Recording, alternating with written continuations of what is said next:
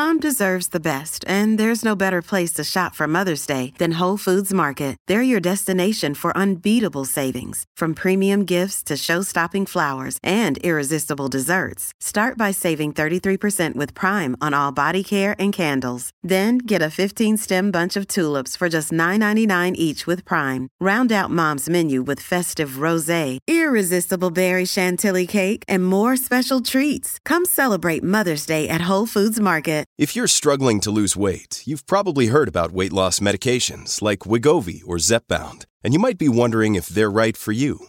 Meet PlushCare, a leading telehealth provider with doctors who are there for you day and night to partner with you in your weight loss journey. If you qualify, they can safely prescribe you medication from the comfort of your own home. To get started, visit plushcare.com/weightloss. That's plushcare.com/weightloss. plushcare.com/weightloss. I guess first, do you want to just introduce yourself and tell me what you do? Sure. My name is Dr. Mai Fleming. I'm a family medicine physician at the University of California, San Francisco, at a telehealth company called Hey Jane, and I'm a fellow with Physicians for Reproductive Health. I called up Dr. Fleming after the draft opinion overturning Roe v. Wade leaked from the Supreme Court. A draft opinion that appears to have the votes. In some ways, Fleming was expecting this, but it didn't make it easier to hear. It still was very upsetting to see the words that were written by Justice Alito. While folks who have been working in reproductive health and access have been talking about this for a long time, I'm hoping that the shock of this, for not just us, but for everybody, really brings this issue into the mainstream. In her practice in San Francisco, Fleming provides all kinds of medical care, including abortion. She also does something else. I also provide telehealth medication abortion across 5 different states where I'm licensed to practice medicine through a company called Hey Jane, and I'm doing so to help broaden access to care beyond my geographic bubble. Today on the show, a conversation with a doctor who helps facilitate abortion via the internet. The pandemic changed the way abortion care could be provided online. So what happens now? I'm Lizzie O'Leary, and you're listening to What Next TBD, a show about technology, power, and how the future will be determined. Stick with us.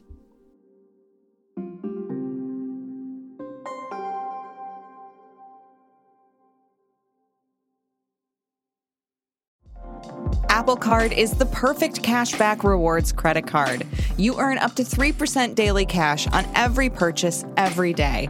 That's 3% on your favorite products at Apple, 2% on all other Apple Card with Apple Pay purchases, and 1% on anything you buy with your titanium Apple Card or virtual card number. Visit apple.co/card calculator to see how much you can earn. Apple Card issued by Goldman Sachs Bank, USA, Salt Lake City branch. Subject to credit approval. Terms apply. Before the pandemic, if you wanted a medication abortion, where a pregnancy up to 10 weeks gestation is terminated using a 2-pill regimen, you generally needed to get the first pill from a hospital or a clinic. With the exception of a small telehealth research program, FDA rules meant that a patient who wanted a medication abortion had to see a provider face-to-face. COVID changed that. First, when a judge briefly lifted the FDA restrictions in 2020, and then in April of last year, when the agency itself temporarily allowed patients to get the drugs by mail. That meant a huge opportunity for telehealth. A lot of the care that we've been providing in person can be carried out just as well and just as safely over the phone or through virtual video visits as in-person visits.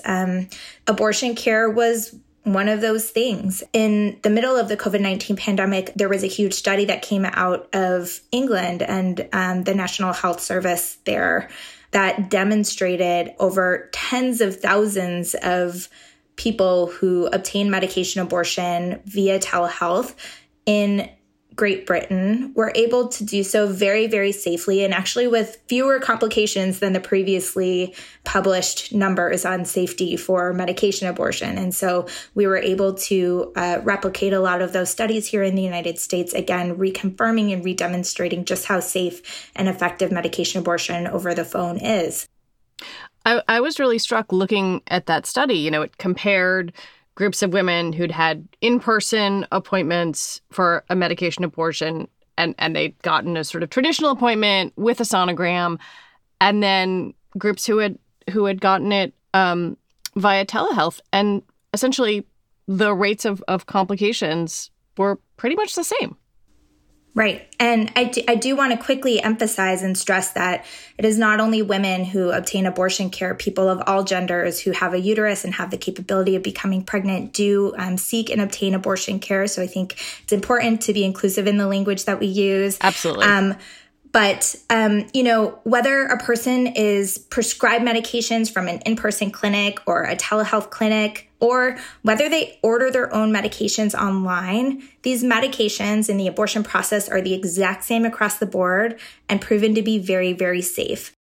Based on studies like this and data from its own temporary rule change, the FDA decided to permanently allow patients to get abortion medication in the mail at the end of last year. That means platforms like Hey Jane, where My Fleming works, are able to provide virtual services in states where telehealth abortion is legal. With a platform like Hey Jane, do you have conversations with people who are on the fence, or do most of the patients who you are talking with, do they know what they want? Like any medical care, there is no one-size-fits-all for a patient encounter in any field.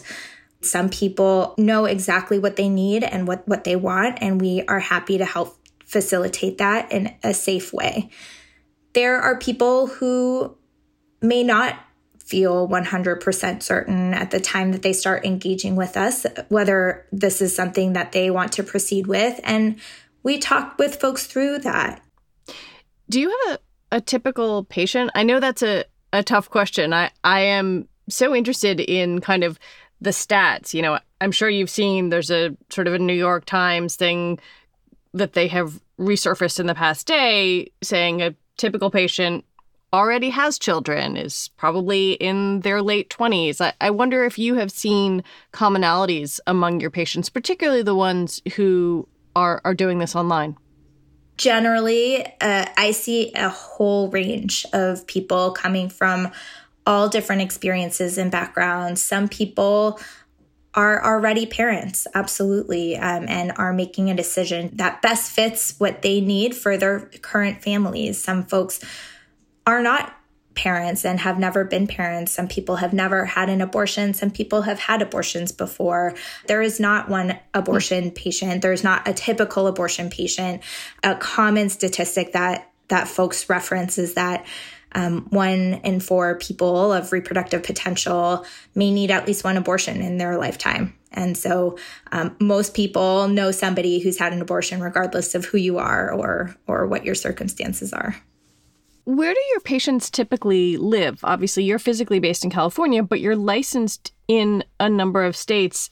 And I'm wondering, are they, in a rural part of the state and they can't physically get to a clinic because there isn't one near them? Yeah, so that also ranges. I've had patients from very remote areas where the nearest abortion provider might be 3 or more hours away, and patients who live in a big city where abortion might be accessible, but the wait times are weeks long. I wonder if you could talk a little bit from your perspective as a provider of what it's been like to have the internet as another tool in your practice. You've been doing this work for a while, and I wonder if having the expanded reach of the internet has made you think about being able to reach people who you couldn't reach before. What has that been like? Because it's been a pretty profound change over the past 2 years. For folks that have ready access to internet and phone, the ability to be able to provide care in the safety and comfort of a person's own home really means a lot to some people, and particularly when we talked about very stigmatized care, right? Where a person doesn't have to travel for sometimes hours, sometimes days to access care. They may not have to get childcare. They may not have to travel through angry protesters to try to reach their doctor or their healthcare provider in order to access this care. It has been a really important avenue. Of course, the digital divide means that people who don't have reliable internet access have a harder time getting telehealth abortion care. Outside of kind of the internet access piece, not everybody has access to a safe space in their own home or in their own situation in order to access care, whether folks are victims of interpersonal or domestic violence, folks have been victims of trafficking, or don't feel safe disclosing the type of medical care that they need with their family or other people who live in their household. It is for those reasons telehealth is not the answer. It doesn't actually address the root issue, which is the overall lack of accessibility in the first place, and is only accessible largely in the states with permissive abortion laws. We already know that, many states already have, and if they don't already have, they're working on it, legislation to restrict and eliminate abortion access via telehealth, and for some, just medication abortion in general.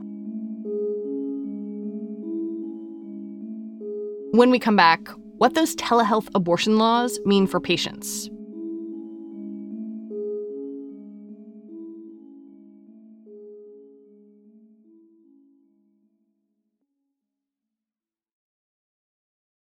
Another day is here, and you're ready for it. What to wear? Check. Breakfast, lunch, and dinner? Check. Planning for what's next and how to save for it? That's where Bank of America can help. For your financial to-dos, Bank of America has experts ready to help get you closer to your goals. Get started at one of our local financial centers or 24/7 in our mobile banking app. Find a location near you at bankofamerica.com/talktous. What would you like the power to do? Mobile banking requires downloading the app and is only available for select devices. Message and data rates may apply. Bank of America NA, member FDIC. This episode is brought to you by Progressive Insurance. Hey, listeners, whether you love true crime or comedies, celebrity interviews, news, or even motivational speakers, you call the shots on what's in your podcast queue, right? And guess what? Now you can call the shots on your auto insurance, too. Enter the Name Your Price tool from Progressive. The Name Your Price tool puts you in charge of your auto insurance by working just the way it sounds. You tell Progressive how much you want to pay for car insurance. Then they'll show you a variety of coverages that fit within your budget, giving you options. Now, that's something you'll want to press play on. It's easy to start a quote, and you'll be able to choose the best option for you fast. It's just one of the many ways you can save with Progressive Insurance. Quote today at Progressive.com to try the Name Your Price tool for yourself and join over 28 million drivers who trust Progressive. Progressive Casualty Insurance Company and Affiliates. Price and coverage match limited by state law. Despite the FDA rules, 19 states restrict the use of telemedicine for abortion care. That can either mean an outright ban or requiring that a clinician is present when the pills used for medication abortion are administered, which in effect means telemedicine can't be used. For the people who are in the states where they are not able to use telemedicine for medication abortion, if abortion is still accessible in those states, they may be traveling very far distances to obtain care. If not, they may be traveling to distant states in order to access care. Some people may be ordering their own pills online. I think the biggest risk with folks self-managing their abortions at home is not the medical piece. We've already well established in this, whole talk how safe these medications are for people, but it's really the potential legal repercussions. We've seen criminalization of folks who have self-managed their abortion, and even by extension, we've seen criminalization of people who are actually suffering a miscarriage, where a person who they have reached out to for help and for medical care have reported them for suspicion for a self-managed abortion or self-induced abortion when in fact it's really a miscarriage, right? So it's not surprising that the folks who are most at risk of being criminalized are the same folks that are at highest risk of being criminalized in our country in general, folks of color, folks who are undocumented, gender diverse folks who are in lower income communities. And I worry about the state of increasing restrictive and punitive climate on the ways in which people on the ground may end up translating those restrictions and laws into criminalizing patients who are seeking medical care. You know, the internet has made meds easier to get, even if you are not talking to a board-certified doctor like yourself. I wonder if we are contemplating this post-Roe future, will those informal networks get bigger? Will the internet play an even larger role here? We have a lot of experience of what a post-Roe world will look like in the state of Texas. There was a study that looked at how the demand and request for medications through aid access changed in Texas after the implementation of SB 8. And the number of requests, honestly, not only in Texas, but actually across the country, increased by a very significant degree, by multiple magnitudes. And I don't have those numbers off of the top of my head, but if that's any indication, I wouldn't be surprised if that would happen. But we have yet to see. Can you imagine a future where you're helping people in those states get medication over the internet? Regardless of what the law is in any given state, there are always going to be people whose goal and mission is to help folks access safe care, whether that be through logistical means of helping folks travel across state lines if they're able to, providing monetary and logistical support to do so, or helping get folks the information that they need to safely manage their own care where they are. Dr. Mai Fleming, thank you so much for talking with me. Thank you so much. Dr. Mai Fleming is a family medicine physician and fellow with Physicians for Reproductive Health. That is it for the show today. TBD is produced by Ethan Brooks. We're edited by Tori Bosch. Joanne Levine is the executive producer for What Next. Alicia Montgomery is the executive producer for Slate Podcasts. TBD is part of the larger What Next family, and it's also part of Future Tense, a partnership of Slate, Arizona State University, and New America. And for a broader understanding of what happened at the Supreme Court, I recommend that you listen to Wednesday's episode of What Next. Mary Harris talks with the invaluable Dahlia Lithwick. We'll be back on Sunday with another episode. I'm Lizzie O'Leary. Thanks for listening.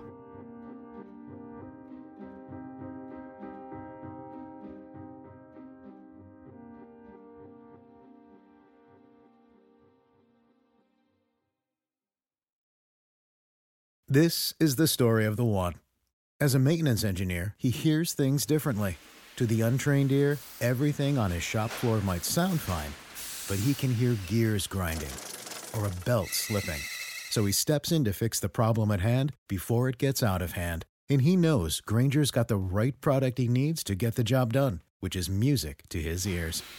Call, click Grainger.com, or just stop by. Grainger, for the ones who get it done.